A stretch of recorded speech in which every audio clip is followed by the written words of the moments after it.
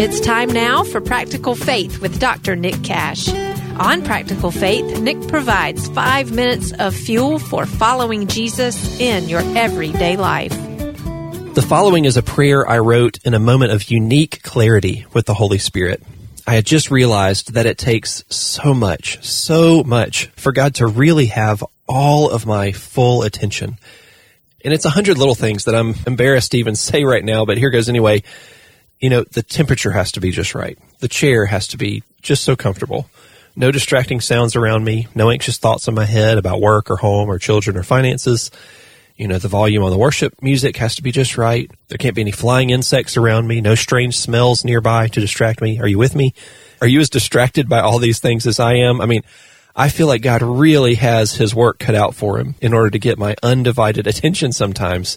You know, I have to be in just the right frame of mind with no outstanding conflicts with anyone, no stirred up emotions. I can't be too sleepy. I can't be too thirsty or I'll be thinking about that. Can't be thinking about food. I can't have any little distracting aches or pains anywhere in my body that are taking my mind off of prayer. I can't be concerned about what's coming up next on my calendar that day.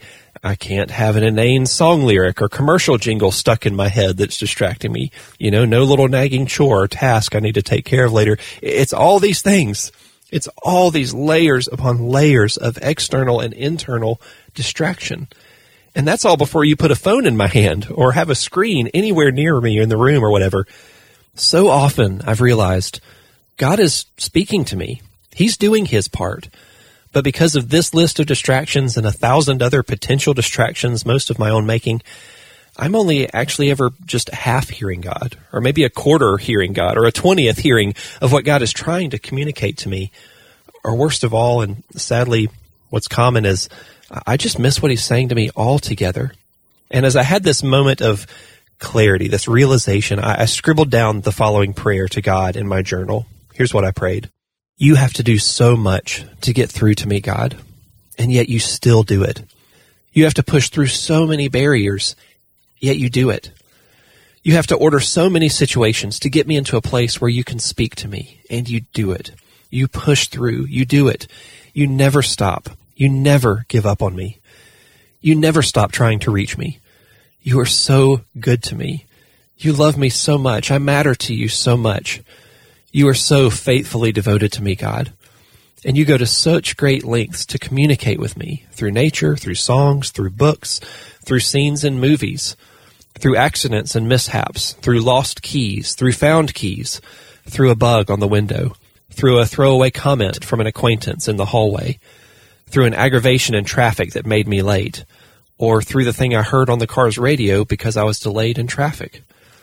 You speak to me through a sickness, through a report of bad news, through a kind word, one that the person said who couldn't possibly have known that I needed to hear just that thing at that exact moment, for providing the insignificant thing that I had only communicated with you in inaudible heart whispers that only you could have known I needed, for healing injuries I caused, for repairing things I broke, for accepting me as I am, for having a plan to transform me into who I can be in you.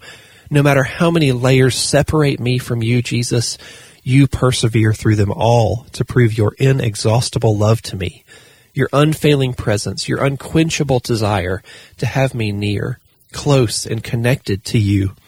You never give up. You never, ever, ever give up on me. Thank you for listening to this episode of Practical Faith. Find past episodes and access more free resources on discipleship and how to integrate Christian faith into your everyday life at liketreesplanted.com.